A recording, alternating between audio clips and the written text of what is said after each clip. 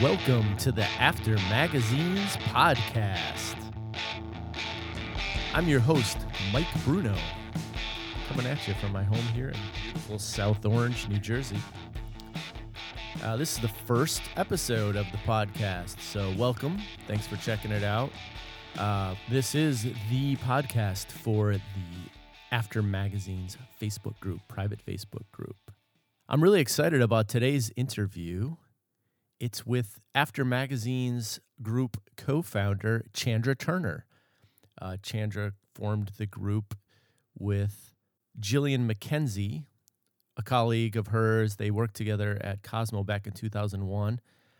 They formed it a couple of years ago, and I'm really excited to have her as the first guest. It was really kind of my intention all along.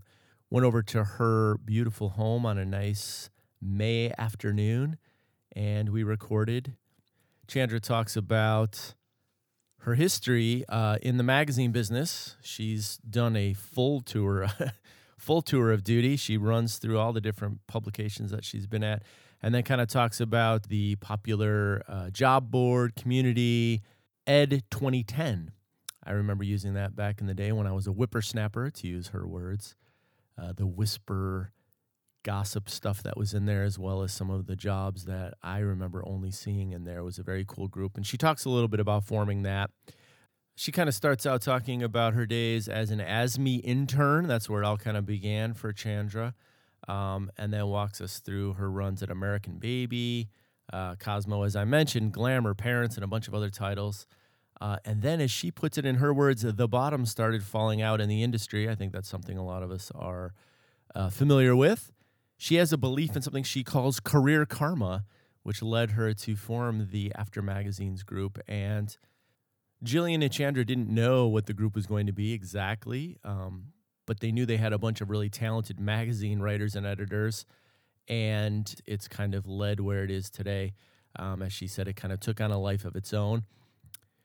Chandra recently left her job as a branded content professional over at Scholastic, and she's kind of off on her own now, and she'll talk a little bit about her newest endeavor, growing Ed 2010, and launching a recruitment consulting and training company, Talent Fairy. She'll talk a little bit about that. And we talk a lot about some of the things that are themes to this podcast and to the group, translating your skill set to kind of a new industry, how to speak brand. We talk about how to tweak your bio and your resume to look like a specialist. Chandra's a big believer in being a specialist. And she talks a little bit about spending a lot more time networking than you do sitting at home firing off resumes. Not that you don't do both, but she talks a little bit about that as well. So without further ado, I'll stop yammering here and get right to it. Chandra Turner, my first guest, really excited, After Magazine's founder. Here we go. So I'm here with Chandra Turner, founder of the After Magazine's Facebook group, also founder of the popular Editors 2010. Ed What 2010. is it? Ed 2010. What is it? Is it an email group, a website? How would you actually, what's the best way to describe it? So Ed 2010, I started when I was a whippersnapper. The Whippersnappers group by and for whippersnappers. That was back in 96, gulp, 96. And the idea then, and I started it with a woman who was an intern with me at the time, because we were trying to find our first jobs in magazines, and it was really competitive back then. It was crazy to meet anybody that, to break in. We were working as ASME interns, and we didn't know anybody, and you had to know somebody in order to break into the industry. So, I started this group with her to get people together all in one place. We went down for cheap beer in the East Village and wherever they would give away free food. And we all got together and just other interns about how to break into magazines. And it just kind of turned into this thing when it's kind of like After Magazines, the Facebook group did the same thing. Yeah. I didn't realize it was going to be a thing at the time. It was fulfilling a personal, selfish need of mine to connect with other people, because I didn't have a connection, I didn't have connections into this, elite world and competitive world of magazines. And then strangely, I'm doing exactly the same thing 23 years later with all the people that, were in Ed 2010, at least at some point in that process. So Ed 2010 grew into this national organization, website, community. We did workshops. We still do workshops. Job postings. We still have job postings on there for those of you who've grown up and you don't look on Ed 2010 for your jobs anymore. We still do list them from intern all the way up to senior level positions. We had, for a long time there, we had national chapters at colleges across the country. We had up to 30 college chapters, and they were really active. I put a kibosh on that last year very publicly, which we can talk about if you're interested in, because I just felt guilty encouraging kids to break into magazines. We'll talk about that in a bit. That was awful. Anyway, so Ed 2010 kind of grew with a life of its own over the last 20 years. And was that, it was, the title was like Dream Job by 2010? Yes. Wasn't that somewhere? So that's right. So I should have mentioned that. So when we started it, it was kind of like, well, we're going to be the hot shots, editor-in-chiefs by 2010. Because 2010 was, oh my God. Yeah, it was like a movie, future. Oh, yeah, totally. It was so far in advance. And it was just like this lofty goal of being editor-in-chiefs. And here we were, like 22. And, then when Ed 2010 actually turned into something, and then we got closer to 2010, we're like, crap, now what are we going to do? And especially all the kids that were really active in these college groups, they were like, I'm graduating in 2010. Like, please tell me there's something beyond this. I'm like, oh, crap, we need a new name. So then we actually did a poll. I had a contest for anybody who could come up with a new name for Ed 2010. And so I got all of these write-in entries, and my favorite was Ed 20TK. Yeah. But oh my God, Ed 2010 still, even you, right? And you've known about it for so many years. Totally. You still can't say it. It's such a hard thing to say. It does not roll off the tongue. So I knew that Ed 20TK was not the answer. So anyway. It was cool, though. I remember back in the day looking at it, and there was always like hunting for jobs, right? There was always that. But it legitimately had jobs I felt like I only saw on there. And it was something about the way it was presented to you. You guys always had it where it was like, I heard. And I don't know if it actually said the words like whisper. Yes. Did it have that? Was that you guys? Yes. Yes, because it actually started out as a newsletter before email newsletters were a thing. And I knew that I was big, or that Ed was big, and we personified it to Ed because Ed 2010 did not roll off the tongue. So then we just made Ed the name. And I was in the elevator of an ASME luncheon, back when ASME luncheons were a thing for all the senior editors, right? And I got to go because my senior editor wasn't allowed to or couldn't go, and so she let me go. And those are expensive tickets. I mean, I remember to go. So I'm in either going up or going down at some event, for ASME, and I overheard in the elevator somebody saying, "Did you get the Ed 2010 newsletter today? Because it has all this gossip in it." And it was editor-in-chiefs talking to each other about it. And I was listening to them talk about me. And I'm like, how do they get it? Because it's only, editors. Right. And they're like, well, my assistant. She was like, well, how do I get that? And she was like, well, my assistant forwards it to me every day. And then I thought, oh, shit. Yeah. I got to be careful what I say on there. Totally. Because in this newsletter, I would send out whatever gossip I heard. And were you outed? Was your name on it? Yes. Yeah. Oh, I couldn't remember. No, yeah. I was stupid enough that I sent it I was working at Glamour and then at YM, and I sent it from my work email. There weren't rules back then. So it was like Chandra at ym.com or whatever the hell it was. And I was like, I hear Mirabella's going to fold, and I'm sending this out. On this, and of course it does fold. Right. And then I have the PR agent from Hachette calling me, being like, how do you know? I'm like, oh, wow. No kidding. Wow. Anyway, those were the days. Yeah. So I don't know if the best way is to segue into the Facebook group, or maybe we talk a little bit about, even though this is the podcast for the After Magazines group, and I'm sure everyone wants to hear all about that, and we'll talk about that, but maybe the best way is to actually talk about some of your magazine history, because I think that's probably leads us up to the organic kind of moment and why and how and when you launched the actual Facebook group, if that makes sense to you. Yeah. Sure. So I got my start as an ASME intern. My Ed 2010 story is similar to my career story. I grew up in southern Indiana near Louisville, Kentucky. I have red roses here from a derby party. I don't normally have red roses sitting in my dining room, but that's why. I went to Indiana University. I came here, total cliched story, 2 suitcases, one-way ticket, cab dropped me off at the corner of 11th and 3rd Ave, like down there in NYU, because we had dorms in NYU. It was really exciting. I had a job at American Baby, which I did not want.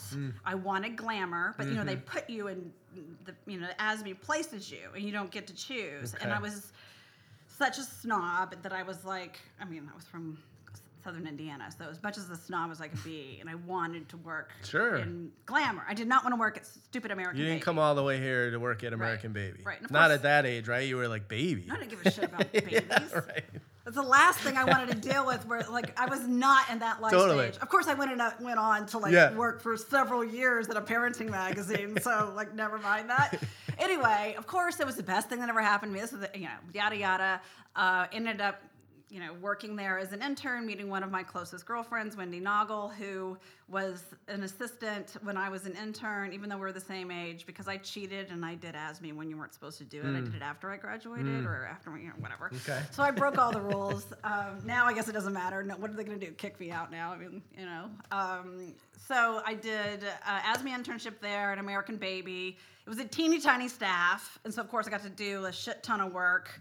After that, I worked at Good Housekeeping.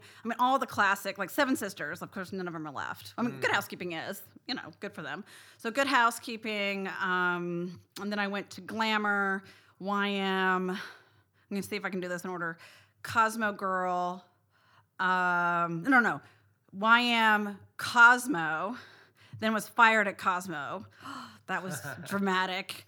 And Cosmo's where you met After Magazine. Oh, and then I met Jillian McKenzie there, who is the co-founder of After Magazines. We worked there together. We had a really kick-ass crew at Cosmo. But yeah, I got fired there. That was a fun story. But I was, always when you get fired, you're happy, right? I was miserable in that position for so many reasons. And I really grew up after that. So then I was a freelancer. I was working on a book called Under the Covers, about under the covers of magazines, the dirt of magazines. I get it. Very, very clever. Yeah, but that's the kind of shit you're a little risque, clever. Yeah. I get it. Yeah, I was not a book writer. It was not my thing. And I abandoned it, even though I got a little write-up in Page Six. That was the thing back then, right? Page Six was the thing. So I got a little write-up to it was, some connection that I had. So that was good. Oh, it was actually Deb Bear who gave me the connection. Thanks, Dibs. But then I ended up not doing it because I got an offer to work at Ladies Home Journal for an old boss, and I went back and I did crime for Ladies Home. Who would have thunk? It was crazy. So I did crime as a deputy editor and food. That was my beats: crime and food. And profiles, and that was fun. And then Cosmo Girl, where I was the executive editor, and that was just divine. So much fun. Worked for Susan Schultz. This was after Tusa's reign. Susan came in, worked there. Let's see, is that it? No, and then I went to Parents. And so I was pregnant. Cosmo Girl folded, and I was pregnant, and there was hiring freezes across the industry. This was 2008. So this was when the bottom started falling out. Kathy Black walked into the room and said, "We're folding Cosmo Girl," and I was not prepared for it. I think maybe Gourmet folded before we did, but that was it. There just weren't. It wasn't as common as it is now, and it was scary. All of the publishing companies had hiring freezes. I think now they always have hiring freezes, but back then it was a thing to have, to be in hiring freeze. And so I was like, great, here I am, 8 months pregnant. Who's going to hire me? There's freezes everywhere. I have this New York apartment and, one other little kid. And I guess who hires an 8-month pregnant woman? Parents Magazine. There you go. Dana Points, was like, great, start after you have the baby. And so I did. And that was fantastic. Worked with her for 8 years. And then she left. And then I saw, I saw the writing on the wall, and I wasn't going to last much longer. I started, I thought maybe I was safe because I started Meredith's first apprenticeship program for editors in New York. They had one in Des Moines that was not for editors, but was for the marketing and ad sales team. So I created this whole program, and promoted it on Ed 2010 to apprentice young editors and train them, because that wasn't happening. And I feel like it's really not happening now. And there's not as much mentorship. There's not as many people that have the time or the experience to mentor younger staff. So I started, that was my legacy. So I left them with that. I think that I remember doing the business plan for it, and it's interesting because the cost of launching it was about equal to my salary. So I've had this habit of somehow like organizing myself out of jobs along the way. So I got to work on that. But that was my legacy for Meredith. I mean, and all that at 2010, there was no money in that either. I mean, you're no. like famous and walking around and people are talking about you and everyone wants to know, but you're like, yeah. No, I never. I mean, I made some ad dollars in the early days, and I always felt guilty for it because my whole thing was career karma. So you give, and then you give back, right? So like you take, and then you give back later in your career. And I feel like people really did that, and I did that, and so I grew this team. It's incredible. I grew this team of, I think we got up to 40 staff members at some point, and they didn't get paid. I gave them bonuses at the end of the year. Whatever money I did make from Google Ads or from the job postings, which were like, job postings were like $20, $30 now for an unpaid internship, because we use that money to pay for scholarships for unpaid interns. But whatever money we had left, I just divvied them up among the staff and was like, here you go, and bought gift cards for them. So that was the money that I made off of Ed 2010. So that was, 23 years of just kind of this like labor of love, and I still love it. But now I'm trying to figure out how to transition it into a business. And it's funny because I originally was going to turn it into, started off as a nonprofit when I started, because that's what I thought. I'm like, I'm just giving back. This is a nonprofit. And I took a course in it, and it was so hard to make it a nonprofit, and you had to have this board of directors, and you had to prove all these things to people. I was like, screw that. I'll just be an S Corp and not make any money. So that's what I did.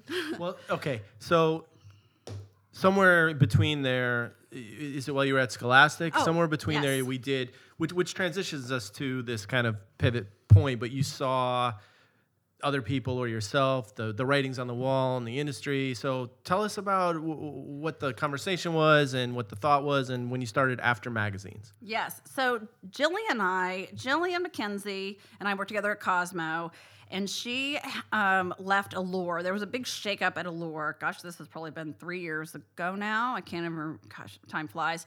And it was January of... I think it was January of 2017, and we were just texting back and forth about, the end of magazines and what are we going to do next, and what about all these creative people out there that aren't going to have careers and jobs in the same way that we always thought they were going to, right? And they're great, and what I always say is what's amazing is sometimes I'll hear someone disparage magazine, or even not intentionally say something along the lines of, oh, there's so much talent out there. These people are desperate. And it's like, what gets me about it is that the people are still these superlative people, right? They're still wonderfully talented, smart, hardworking people that didn't really get into any of this for money or power. They're still out there. It's just the industry changed, right? Oh, right. And the people are still great. So it seems like kind of opportunity / damn shame, all that at once. Oh, absolutely. I mean, I feel like, of course, this is my industry, so I feel strongly about this. But so are all these listeners, so you're good. Yeah. No, right. You are people. I feel like, especially when I ventured out a little bit and went a little bit beyond, magazines. I went to work at Scholastic, and I worked in the branded content group there. So then I was exposed to people, a lot of different companies, and quite large companies. There is nobody like the talent of magazine editors. And I think that it is because it was so damn competitive when we were first starting out.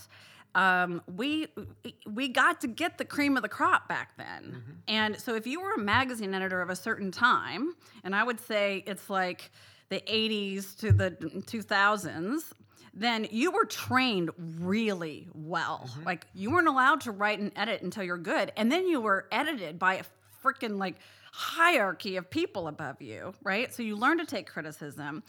You also learned how to really hone a skill, and you were trained on the spot.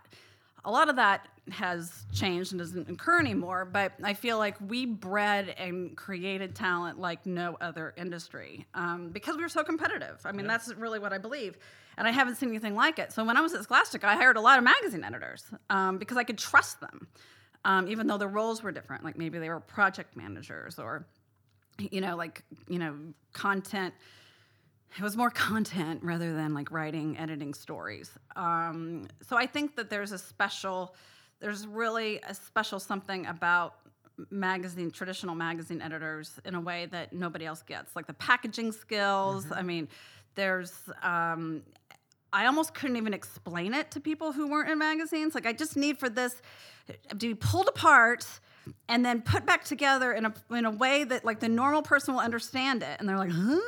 I'm like, packaging, it's packaging, and trying to explain that. So Jillian and I were chatting about all of these things and how, nobody gets us and how are we going to redefine ourselves. And I still had a job at Parents at the time, but like I said, the writing was on the wall.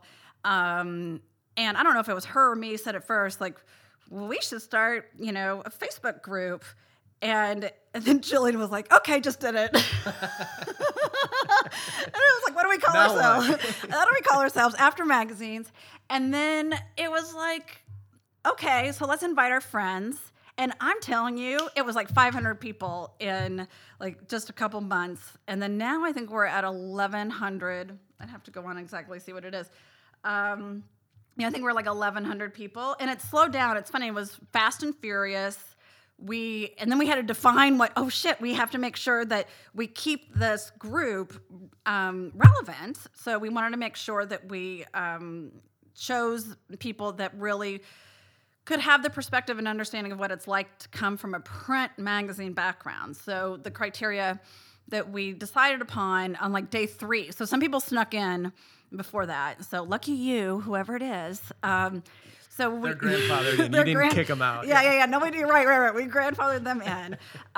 So you have to work in print magazines for 3 years as an editor. So as like a bona fide editor. And, you'd be surprised, people that are vying to get in, who are maybe like creative directors or managing editors, or they had all these other jobs, or freelance, or digital, and they can have wonderful experiences. And it was all digital. Like they were lucky enough that they had a digital career for 20 years. But I say, you don't understand us. Sure.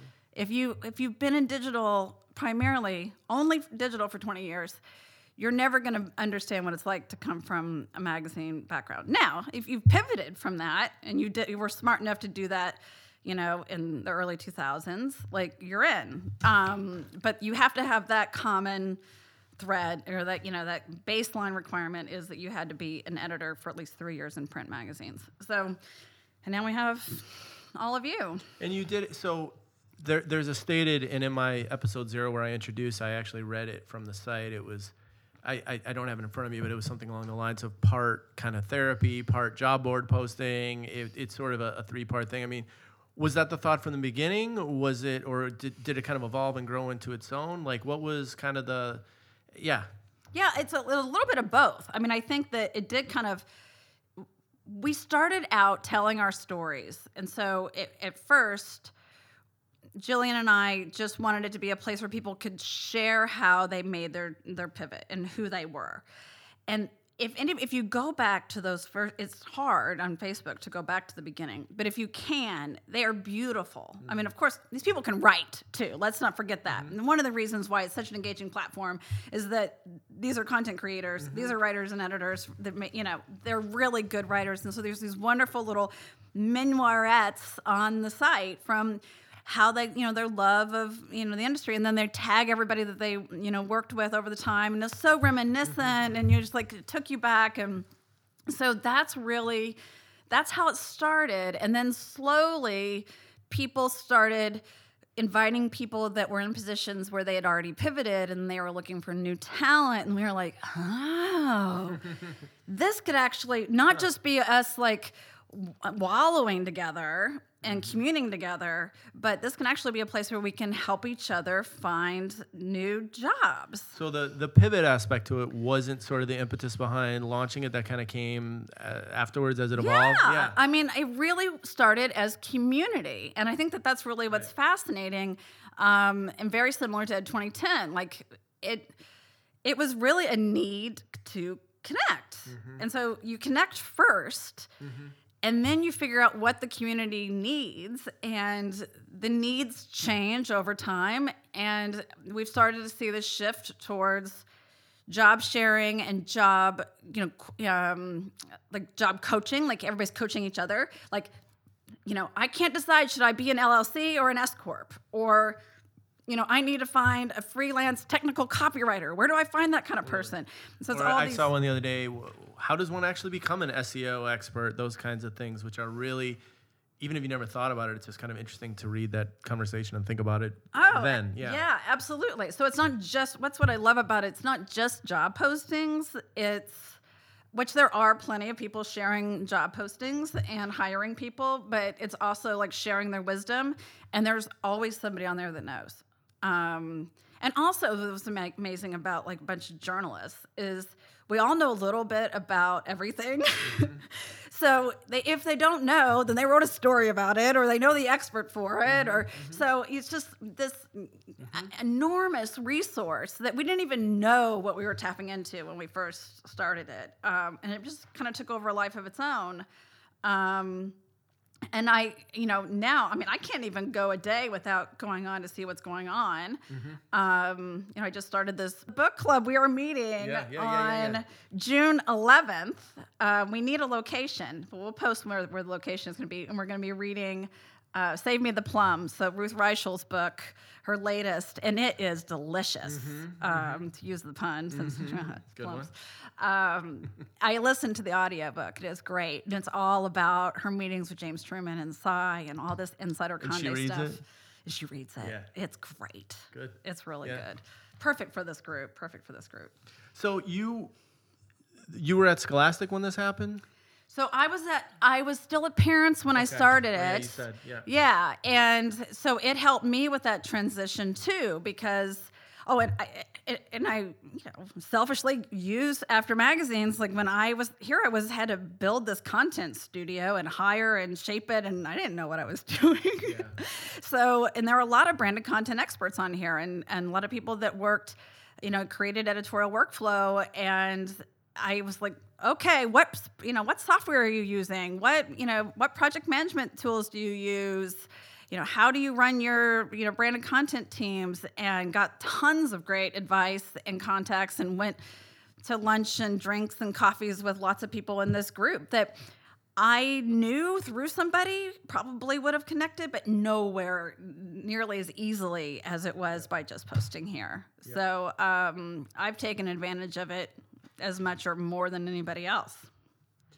So, as someone that's seen the folks in there and you've watched it evolve, and we've talked about how there's definitely a lot of people talking about, I think by the title too, After magazines, it kind of is, what comes after? I worked at a magazine for 20 years. What comes after? And you've seen a lot of that.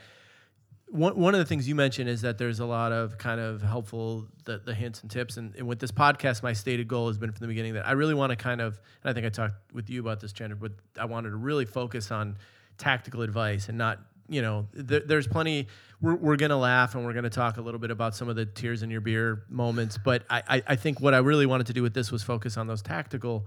What if someone listens to this every week, what do they walk away with? So as someone that's watched this and over the last few years and learned, what are some of the things, and this is a big open question, but I'm just kind of some of the main challenges that you've seen, or some of the things that you were able to kind of employ to be able to kind of say, okay, I'm going to use these skills that I have as all the things we ran and enumerated about being a talented magazine person to do something else. What are some of the things, or what are some of the things someone should do to kind of make that pivot if they say there's just not enough work in this business anymore? Right. I think everybody told me you have everything that you need to work in branded content or work in corporate or run a communications team or whatever when I left Parents, but I never felt like I did. I was nervous about it, leaving this mostly print background. And what I realized is they were right. I mean, I ended up feeling much more confident than I thought that I would, but you kind of have to earn that. It really was learning the language and being able to talk the talk. So I think that I knew how to do all of this. I knew how to create good content. It didn't matter who it was for. It was just that I had to know how to talk to the brands and like use this language and understand what the acronym were, and that was the challenging part, is just sounding like you knew what you were talking about. I remember when I was first taking on or trying to get some branded content consulting gigs after Parents and before Scholastic, and the guy was like, well, how would you create a roadmap for this website? And I'm like, and he was like, how would you be targeting your audience? I'm like, well, I would write what they want. I didn't know how to market myself. I didn't know how to use the words. I was just like, well, how do you know what content they're going to need? And I'm like, well, I just research them and then I create the content for them. Like, it was like, the question seems so elementary and stupid to me that I was like, well, I can do this. Right. It's hard for me to explain to you how I'm going to do it. I've just been doing it. I've been talking to people all my life. Or to even necessarily understand that is what the question was because of that. I mean, even titles and things, I talk with folks all the time. It's like, if you say I'm an executive editor, I'm a managing editor, I'm an editor-in-chief, those are titles that don't really mean very much to anyone outside of a publishing industry. And, I think those are things that people need to kind of wrap their arms around. Okay, how do I explain what I did? Do I even kind of slash my title or something on my LinkedIn page so people know what I did?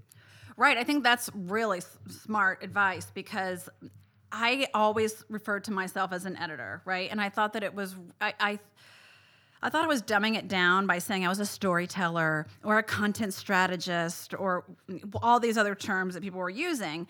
But people aren't editors anymore. People don't realize that's what editors are. They still think that being an editor is, knowing like AP style, or if they even know what that is. They don't really understand that it is strategy. And for the longest time, I had a hard time saying that I knew strategy. So when this guy was talking to me about my roadmap and what my strategy would be, I was just kind of like, I don't know, I just do it. I didn't know that it wasn't something that we articulated. It's not like we sat around and said, what is our editorial strategy for this story?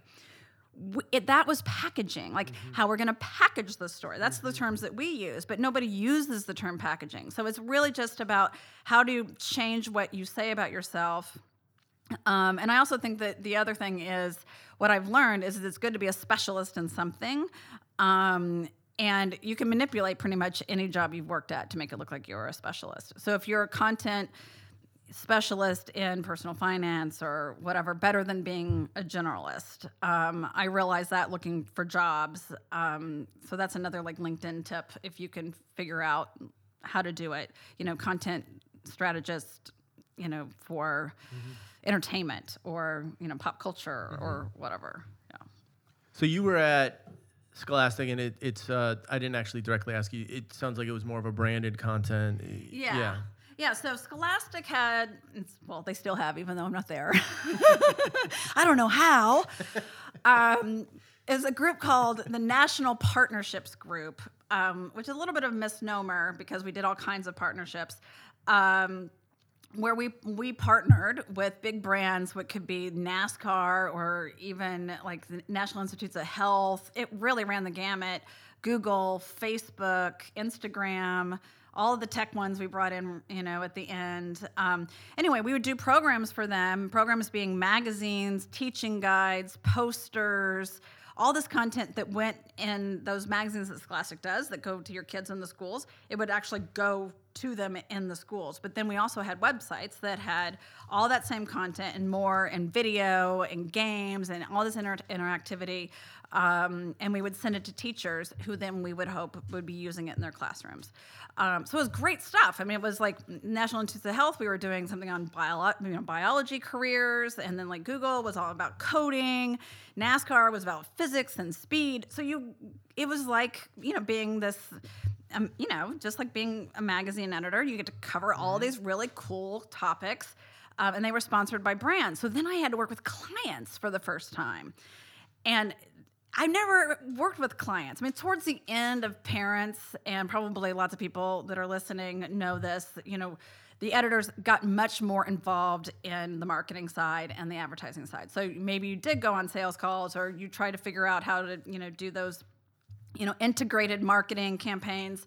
In my experience, all the best campaigns that were done were ones where the editorial team was involved. Yes. And they were excited about it. They were using their skills, and it wasn't just some kind of like, I don't know what the hell you're talking about, I guess I can do it type situation, which also happened too often. Yeah, absolutely. It's always good when the editorial team does, but then of course we never get the credit and we never get the money, right? So, and then I felt like we were being hoarded out as editors when I was working in magazines. I'm like, and we didn't get the credit for it. Right. And it was all, anyway, so I was like, if I'm going to work for the man, like I want it to be above board. Totally. I want people to know, and I wanted to say sponsored on there. So I really liked that about Scholastic, and it had a good mission. So if I was going to go and hawk some product, at least I felt like it had an educational value. It was good for the kids. It was good for the teachers. So I did feel good about that. But it was working with clients, and that client services, whoa, that's like a whole nother thing, because we've been trained that working with clients is your reader. Like your reader is the client.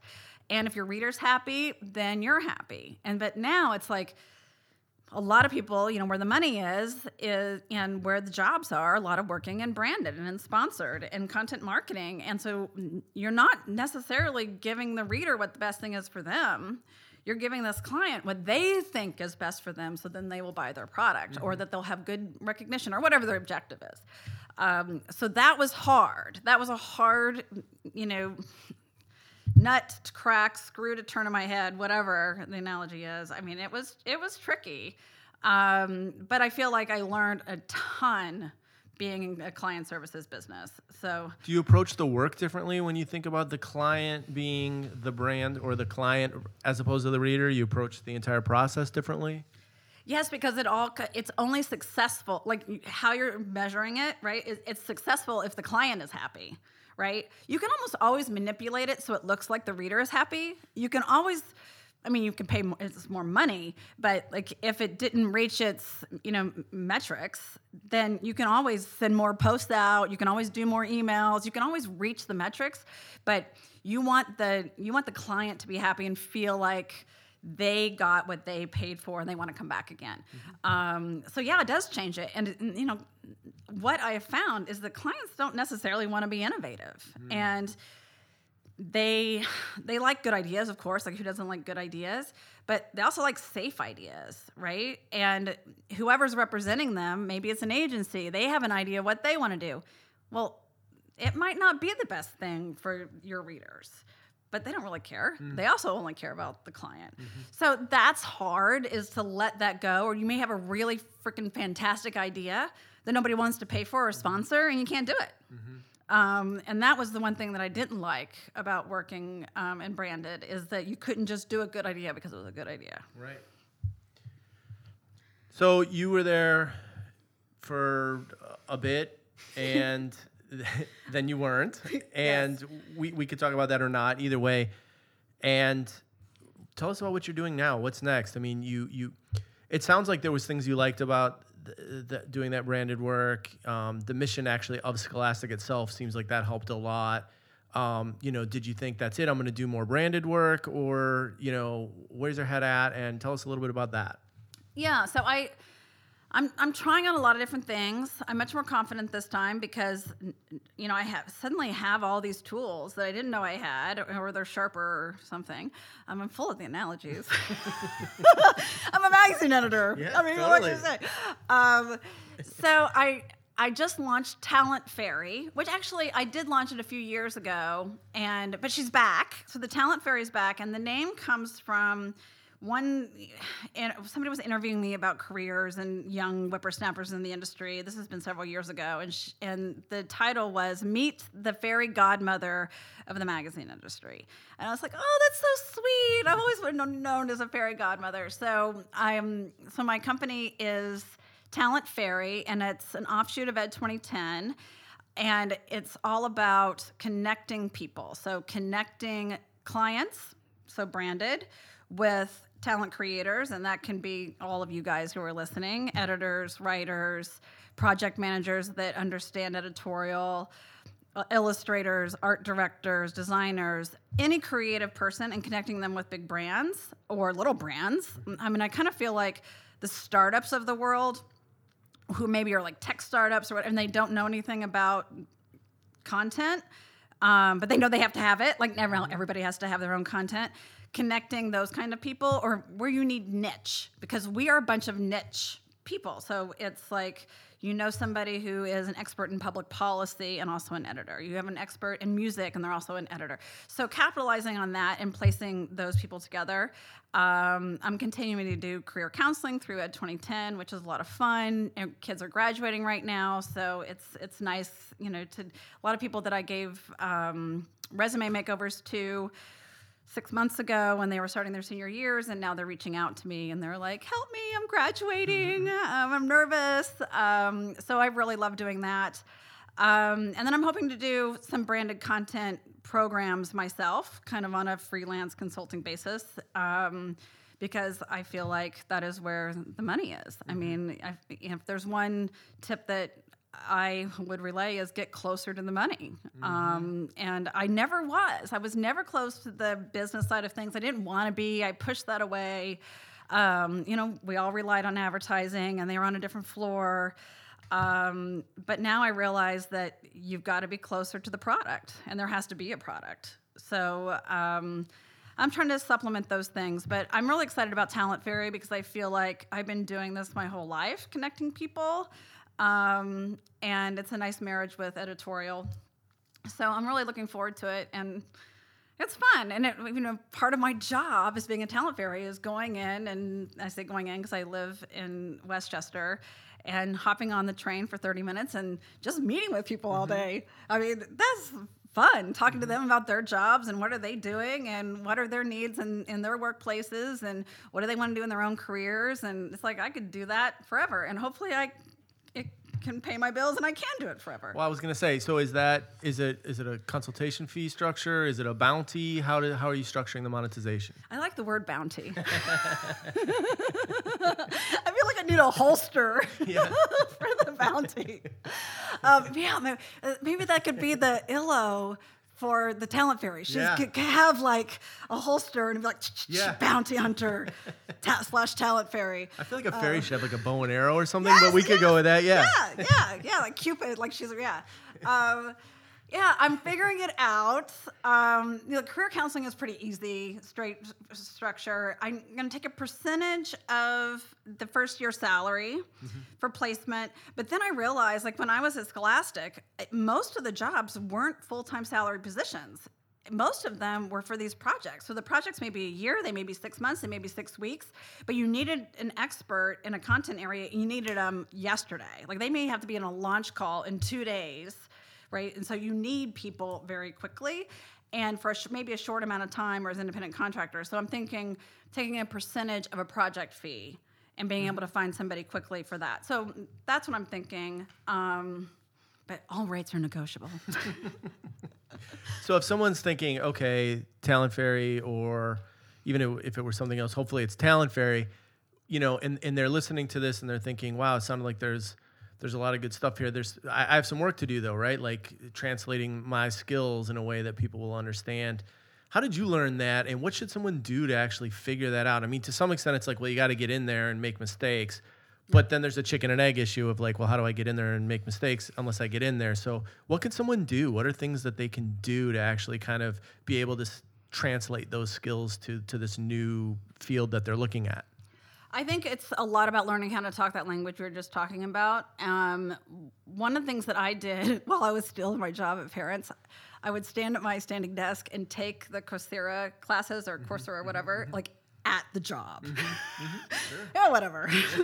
And so I took classes in content marketing and SEO. Turns out I already knew all of it, but then I knew some more words to say when I was on the phone with those people. And you know, I had to put myself in some embarrassing situations where I would apply for jobs and maybe I knew enough to get the interview and then I'd be in the interview and they would ask me a question and I wouldn't know the answer.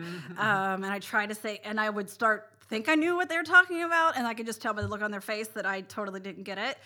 And then I would go back and I would Google it, right? So you do kind of have to fall on your face a little bit. I mean, I think that what's nice about having this After Magazines community is that enough of us have already done that. And so you can learn a lot just by talking to your peers.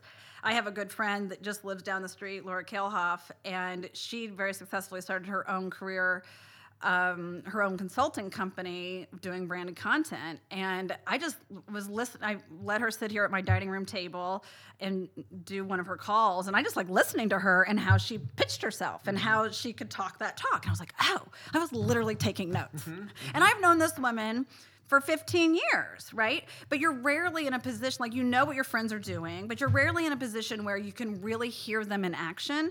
And I think that's really helpful. So like asking people like, well, how do you say that? What words do you use? Because that's really all it is. And you can always go back and research something later. So yeah, you do kind of have to fall a little bit, and you have to give yourself time to do that. And I'm falling right now. Like I don't really know how to do all of these things, and it's like, oh shoot, if I'm gonna start this new business, do I have to have a new privacy clause on here? Oh crap! Like hopefully nobody will sue me. You know what I mean? So there's all these things that we kind of have to stumble your way through, and that's just part of the pivot. And you allow yourself that. But I think that the cheap things you can do are meet with people. Somebody told me a stat recently that you only get the next job, 3%, only 3% of the jobs you get from applying online to online postings, right? Except for at 2010. That's not true for at 2010. But everywhere else, Much LinkedIn, on LinkedIn, 3% of them. So that's like, and it was like 80-something% were from people that you met.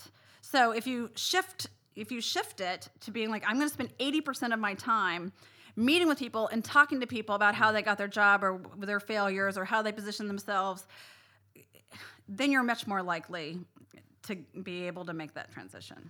You're spending the time where it's going to be more likely to pay off. Absolutely. Yeah. Yeah. And I feel like it's such a suck to be like sitting there on LinkedIn and reading the job postings. And I didn't even know what they meant. I even went back and read. I remember I didn't even know what half of my job description meant when I came out of the job. Because there's all this terminology. And I think that when you're first starting, you're just like reading through this and you're so daunting. So just don't read it. Like instead of just go meet with people, that's what I would advise. How do people get in touch with Talent Fairy, find After Magazines, find Ed 2010, etc.? Yeah, so After Magazines, if you're not already a member, it's a private group, and you have to be recommended by somebody else who's in the group. And you have to be on Facebook, because it's a Facebook group. So they need to recommend you, and Jillian and I monitor the group, and so you'll pop up in a queue, and then we will go and check you on LinkedIn. There are a few people who worked in magazines so long ago that they don't put it on their LinkedIn, and I get it.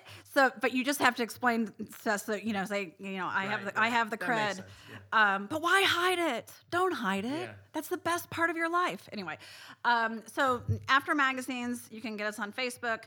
Ed 2010 is ed2010.com, and Talent Fairy you can find when you're on Ed 2010. So, I would love to meet with every single one of you one-on-one. So in addition to the After Magazines book club meeting, what else is coming up that we want to let people know about? Anything else? Any things for After Magazines or even in your own personal? What do you want to let people know about coming up? Well, I would like to start offering workshops for the After Magazines crowd. So kind of what we're talking about now.